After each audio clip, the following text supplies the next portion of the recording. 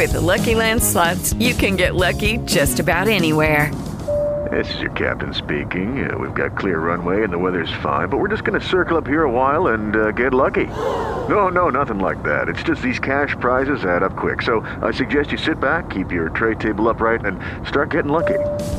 Play for free at LuckyLandSlots.com. Are you feeling lucky? No purchase necessary. Void where prohibited by law. 18 plus terms and conditions apply. See website for details. Let's get right into topic with our guest, James Conroy, author of Jefferson's White House, Monticello. Is it Monticello or Monticello? Monticello. Monticello on the Potomac. I love biographies. Of course, you got to love Thomas Jefferson. Thanks for coming in. My pleasure. I'm going to start big picture and then focus down into a chronological mode, and then we'll get big picture again at the end. What were Thomas Jefferson's greatest achievements? 3. I noticed that you had listed on your website, but I didn't go as far as to look what they were because I wanted to ask you. Well, it's interesting. Apart from being president, he asked that 3 things be listed on his tombstone. One was the founder of the University of Virginia. Another was the author of the Virginia Statute for Religious Freedom. And the third was the Declaration of Independence, but he did not mention being president of the United States. Interesting. Did he not like that experience, or did he feel he was kind of like, John Adams, a great founder, but not a great president? Well, I don't know is the short answer, but I think he took pride in being a catalyst for big changes, and for really lifetime and post-lifetime achievements, and those 3 are pretty big. I take any one of those. Absolutely. What were the attributes Jefferson possessed that allowed him to be great? What were his tools? And on the other side of that question is, what was the context that made those tools so valuable that he was able to shine? Yeah. Well, the first one is a brilliant guy. I think he's probably the smartest president we ever had, and not only in political theory and things of that type, or writing political documents as he did, but also in anything ranging from architecture to biology, geology, inventions, parliamentary procedure. The list just goes on forever. He's just a brilliant guy. That's number one. Number 2, even people who disagreed with him politically almost always liked him personally. Very charming, personable guy that people liked and enjoyed being around. So that's a real politician's skill. I guess so. The notion that you can be liked and effective seems to have been lost. Yeah.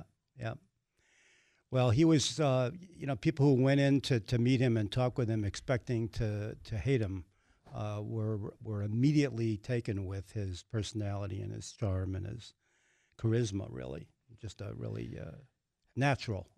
If you're going to teach somebody, teach me to be like Thomas Jefferson so people like me more. What would you tell me? How would you tell me to act? What did he actually do if he would sit in a room? Well, the first thing he would do would make you immediately comfortable, which is, they say, is the definition of good manners, that he would have a knack and was brought up to be extremely polite and courteous to everybody. Secondly, he had a very good sense of humor, which I think is little talked about, but in all of my reading of him, I think he's got a real wit and a casual sense of humor. Self-deprecating humor, which is always a good quality in a major figure like that. And just a deep knowledge of just about every subject. He spoke, I forget, 4 or 5 languages, deeply read in just about everything, in close communication with many of the great minds of his day. But he could also talk to a blacksmith and a plumber, and didn't have plumbers, but a blacksmith or a carpenter, good old ordinary folk that he'd feel comfortable with as well. That's right, no pipes. Not a world really. Without pipes. Not really, yeah. Actually, that's one of the innovations that he was in on, indoor plumbing in the White House. It was brand new, really, then, and he introduced it there. Which brings me to the title, Jefferson's White House, Monticello on the Potomac. Is that the kind of thing that you're referring to when you call it Monticello on the Potomac? That he brought he kind of treated it like he did Monticello and made it a science place, a place of science? Well, yes. One of the major interesting things about him and his White House, I think, is he made a kind of a salon out of it. You know, he would have dinners 3-4 times a week for 12, 14 people, and really a key to his approach to things. And much of the time he had politicians, but he would also have inventors and philosophers and musicians and artists, all the great minds of the day. You know, Robert Fulton, the steamboat guy,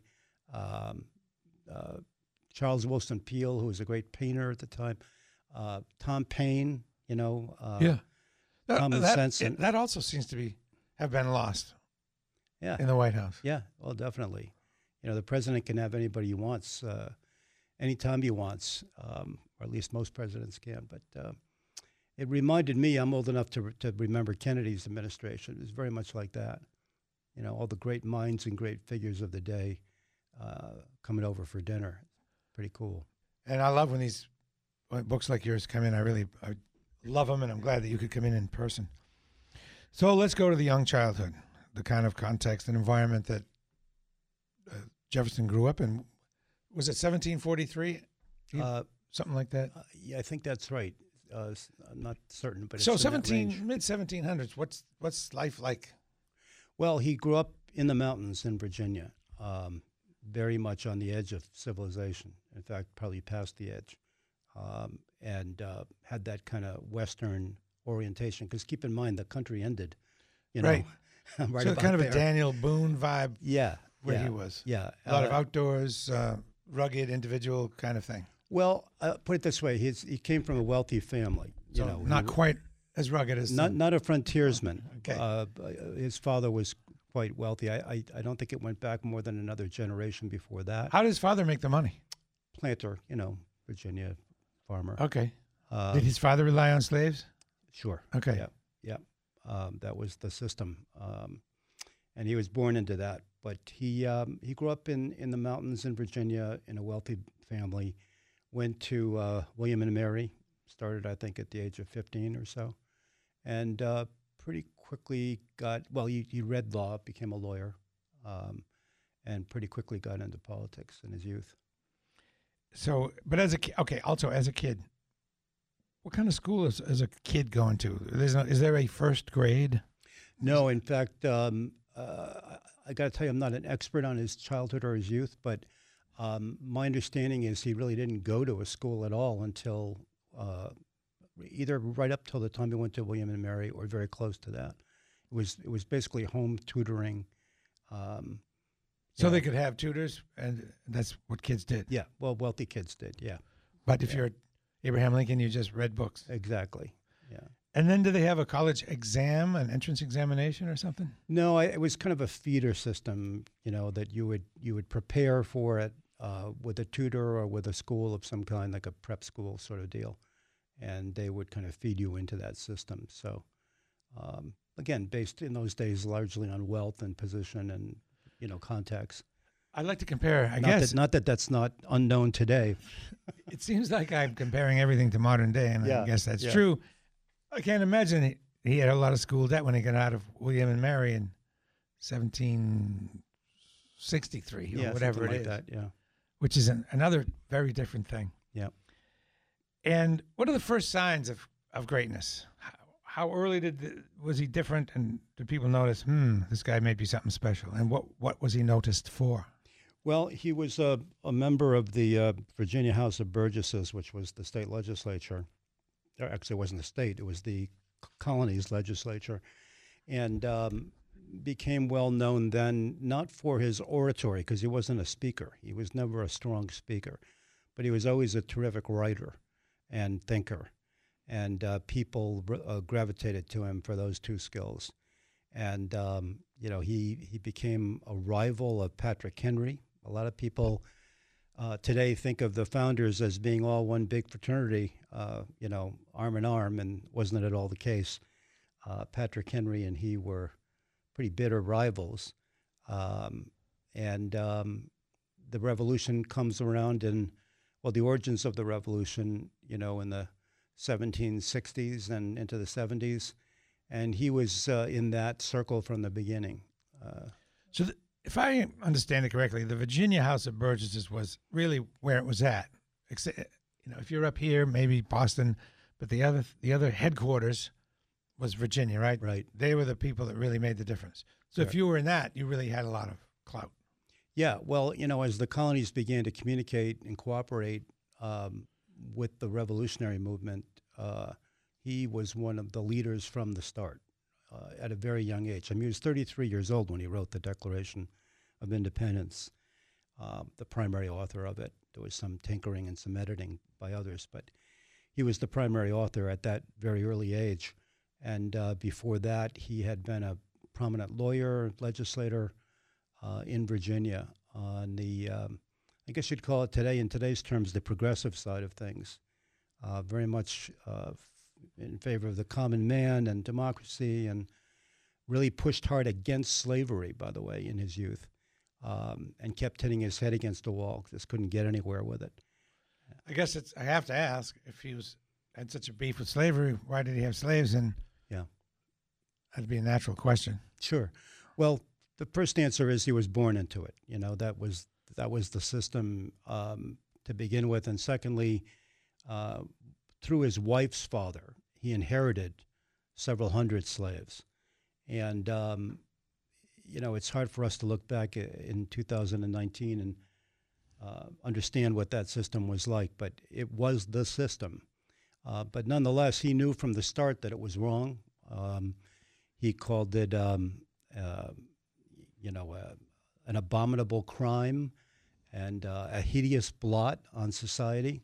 I can see where being born into it might make you feel better about it, but he did not feel better about it. He called it a blot and a hideous crime.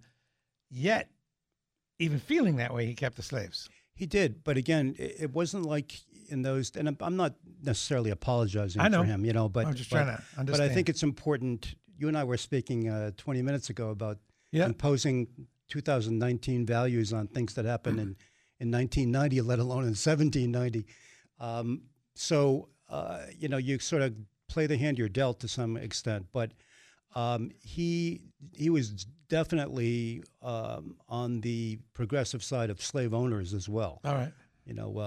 They were reasonably well treated. They had opportunities to earn some money, to advance within the system, freedom of movement for trusted people, and always on sort of the progressive end of the slavery culture, if there is such a thing. So let's get to his enemies and allies. You talked about Patrick Henry. It's always interesting to find out who lines up on whose side, who lined up against Thomas Jefferson, and then after that, who lined up with him. Well, when you get into the post-revolutionary period, I mean, in the revolutionary period, I think they were all pretty much pulling the same boat. They had different views and different levels of radical thought and the rest. But once the revolution was over, it very quickly degenerated into very fierce rivalries and even hostilities between those two factions, the Federalists and what was called the Democratic Republicans, which was his party. So Alexander Hamilton, bitter rival? Bitter rival. They really hated each other personally as well as politically, but respected each other in a strange way. I can see why politically, because one is a Federalist and believes in central government so you can have a central bank. Yeah. The other one is the opposite. But that's the political part. Why personally? What was the personal animus about? I think that, I'm a Jefferson guy, so you got to take what I say with a grain of salt. But I think Hamilton had an edge to him personally, kind of a superiority, complex of sorts. And also just day after day. I mean, Hamilton was Secretary of the Treasury for Washington, and Jefferson was Secretary of State in a cabinet consisting of 5 people. So small room. Small room, a small group of powerful, headstrong men. And he and Hamilton are on opposite sides of things. He said that every day in Washington's cabinet, he and Hamilton were like two fighting cocks in a ring, day after day, and it just became almost a blood feud. Who else was in the cabinet? Who else was in that room? Well, Secretary of War, which changed quite a bit. Washington had several secretaries of war, and attorneys general also of less, renown. But Hamilton and Jefferson were definitely the two marquee players. Okay. John Adams was the vice president, under. And their Washington. relationship evolved back and forth, right? Yeah, it did. Can you talk a little bit more about Sure. Adams and Jefferson's relationship? Sure. Okay. Well, they got to know each other in the Continental Congress in the 1770s and were friends. Adams was somewhat older. Adams was known as a speaker, a very forceful, effective speaker, and Jefferson as the writer. Adams was instrumental in getting him appointed to write the Declaration of Independence. And they served together as diplomats after the Revolution, too, or during the Revolution in France and in England, and became very close. At the same time? At the same time, yeah. I didn't realize that. Yeah. And then they had a falling out because, among other things, Jefferson unseated Adams from the presidency in 1800, and that was a bitter, nasty campaign, every bit as bitter and nasty as the ones we have today. And then in their old age, they reconciled and had a long correspondence that lasted the rest of their lives. So Hamilton, Adams, and Patrick Henry. Can you talk more about that relationship? Yeah, well, I don't know that Adams had much direct contact with Patrick Henry, but Jefferson being in the same beehive with, Patrick Henry in the House of Burgesses, Henry was from a very poor background, had been a barkeeper and just a different cultural background from Jefferson, and a real strong populist and just a rival. There's only so many fish that can fit in a tank, and Patrick Henry wanted to be the big fish. Jefferson was a natural rival. So, my reading on Jefferson tells me he's kind of a dandy. He would like to spend a lot of money shopping at the equivalent of Newbury Street, buying red leather gloves and stuff, which I totally understand. To what degree is that the case, and was that ever a problem for him? Did it serve him well, or was it an issue? Did people... Well, I'd say two things about that. One is that he changed dramatically. In his younger days, he was a bit of a dandy, and their painting of him very dandified when he was in London as a diplomat. But as he got older, he just totally abandoned all of that. And as president, was known for being an actually sloppy dresser. I mean, he would wear run-down pants and old shirts and slippers with the toes poking out. Didn't care at all. Back when you could. Pardon me? Back then you could. Yeah, exactly. Didn't care at all about clothing, and actually made an effort to project that kind of common man. I'm not the aristocrat. I'm one of the people. But he always spent more than he had. If it wasn't on clothing, it was on. So he was always kind of in debt. Always in debt, and most of those planters were, but he was in deep debt. Never got out of it.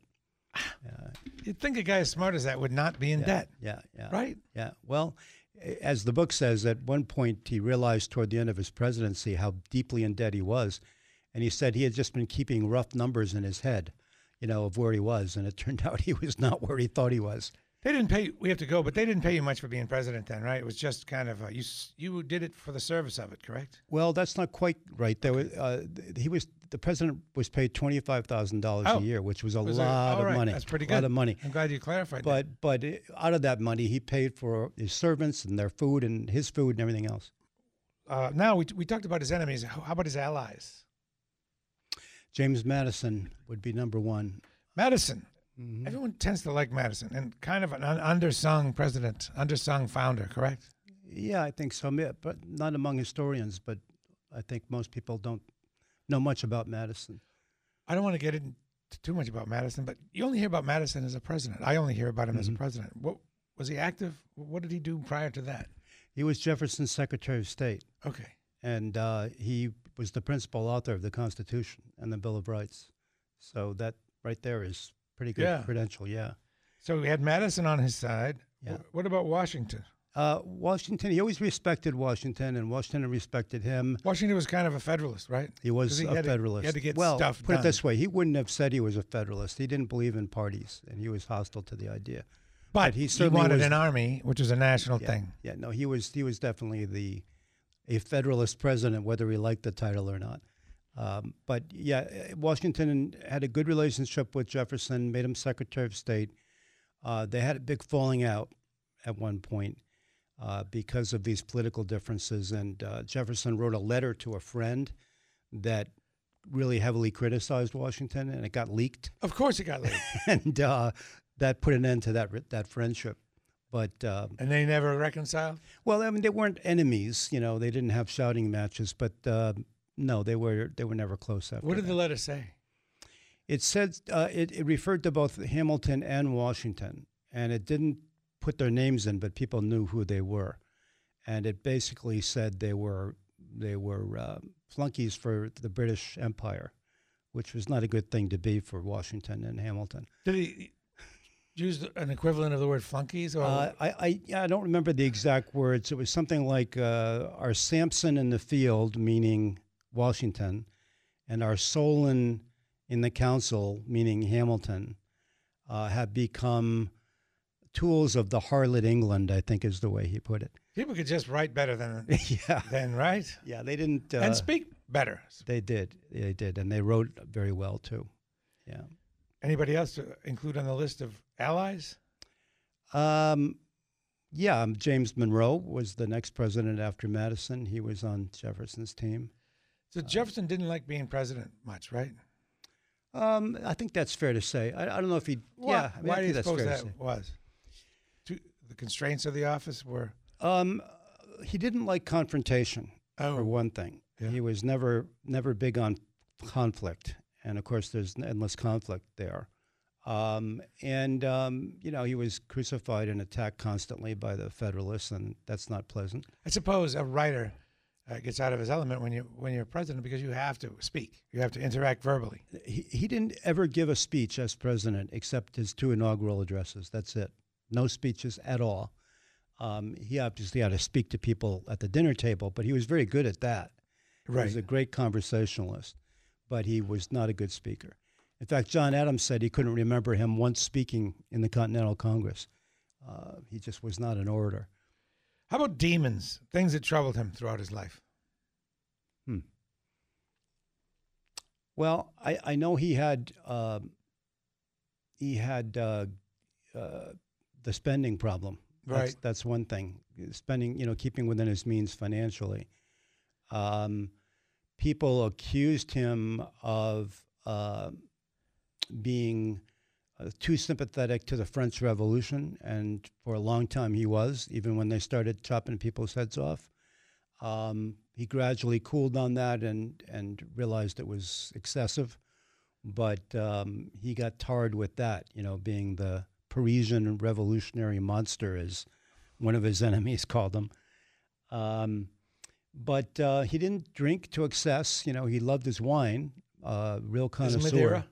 All kinds of wine. He had dozens of different kinds of wine. He collected them imported. because he spent a lot, probably way too much money on it. Exactly. But he was not a drunkard. He never really drank to excess. A great gourmet also. Introduced a lot of fancy French food to the United States. So he grew up in a wealthy family and became accustomed to a certain level of living, which he always had trouble affording on his own.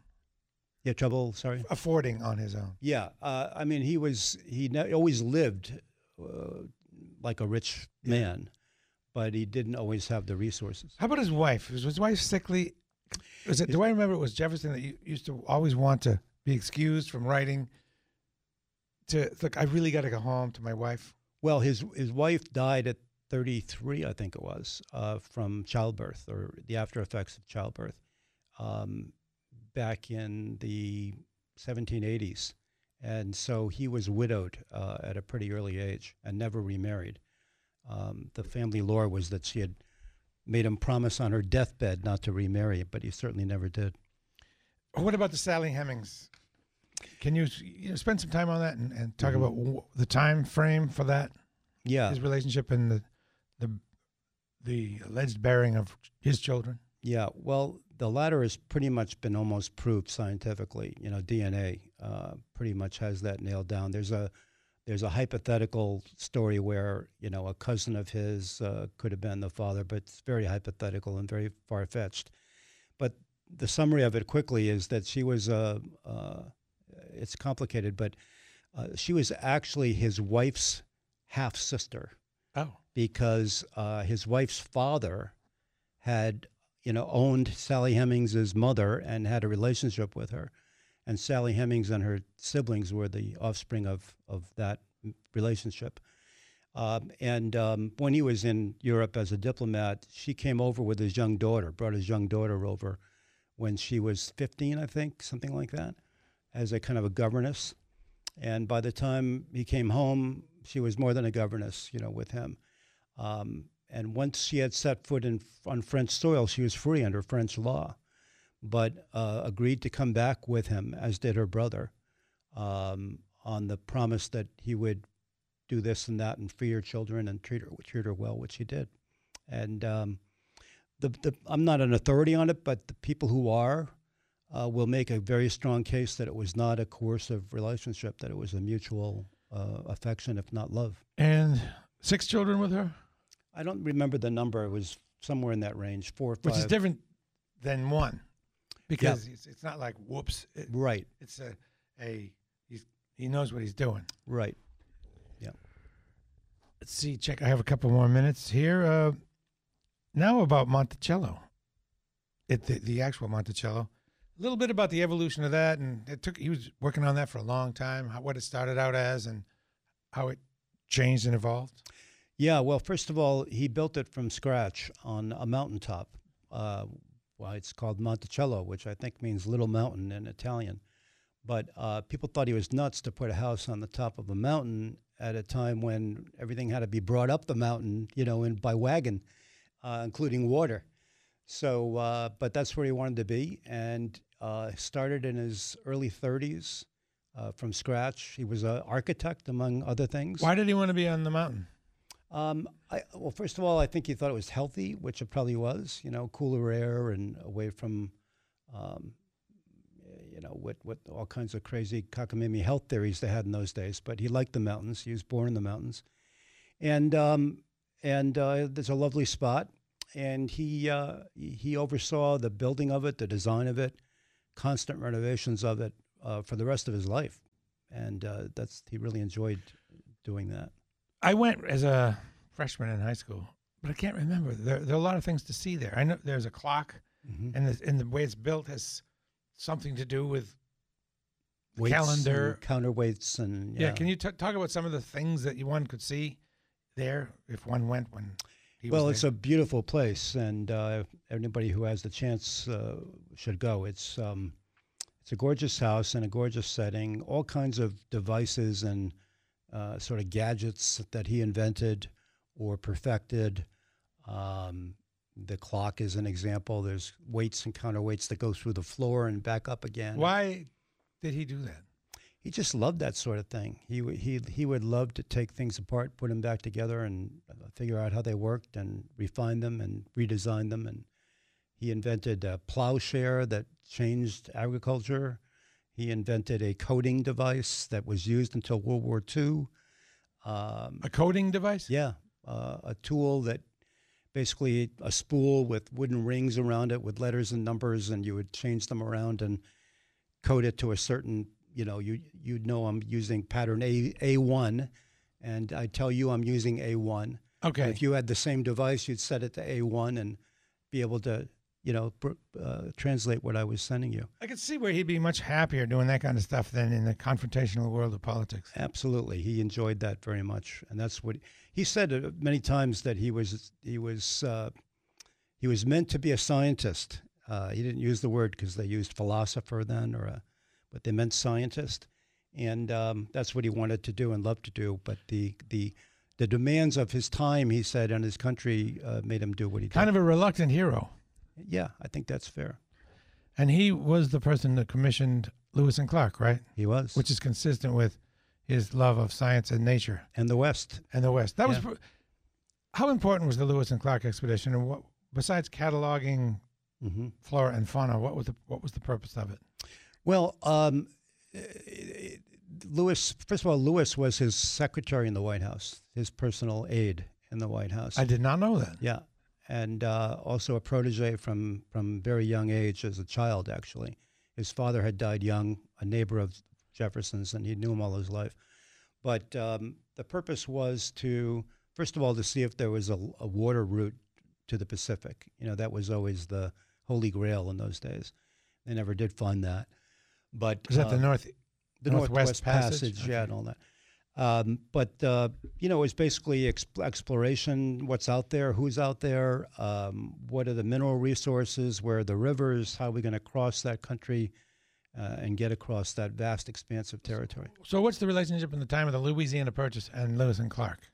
Well, it coincided almost to the day. It's in fact, a novelist would be laughed at for writing it because the word came to Jefferson on the 4th of July that the purchase had been made, and Lewis and Clark were ready to set off the next day, just almost coincidentally. So wouldn't it be to send people out to see what we were buying, kind of? Well, they'd already bought it. What we'd bought? Yeah, and there So was what do we got here for resources now? it was a no-brainer to buy it. It doubled the size of the country, number one. Number two, it swallowed up the whole Mississippi River. So it took that great... Took away access to the Mississippi from other countries. Exactly. And Napoleon was a threat, and the fear was that Napoleon's army would be landed in the West and have easy access to hit us. So there was all kinds of great advantages to it. A lot of mineral wealth, obviously, huge amount of land, and room for expansion. That's interesting to think. What might have happened if he hadn't purchased that? Because someone else might have purchased it. Yeah, we might have a neighbor. Or Napoleon might have held on to it, and There might be France over there. yeah, we might all be speaking French tonight. That's not that far-fetched. We probably wouldn't be speaking French, but they, past the Mississippi, might. Yeah, That's not out of the question. no, not at all. Yeah. I'm a little late for a break. Rob, let's do that break. It's WBZ. Lucky Land Casino, asking people, what's the weirdest place you've gotten lucky? Lucky? In line at the deli, I guess? Aha, in my dentist's office.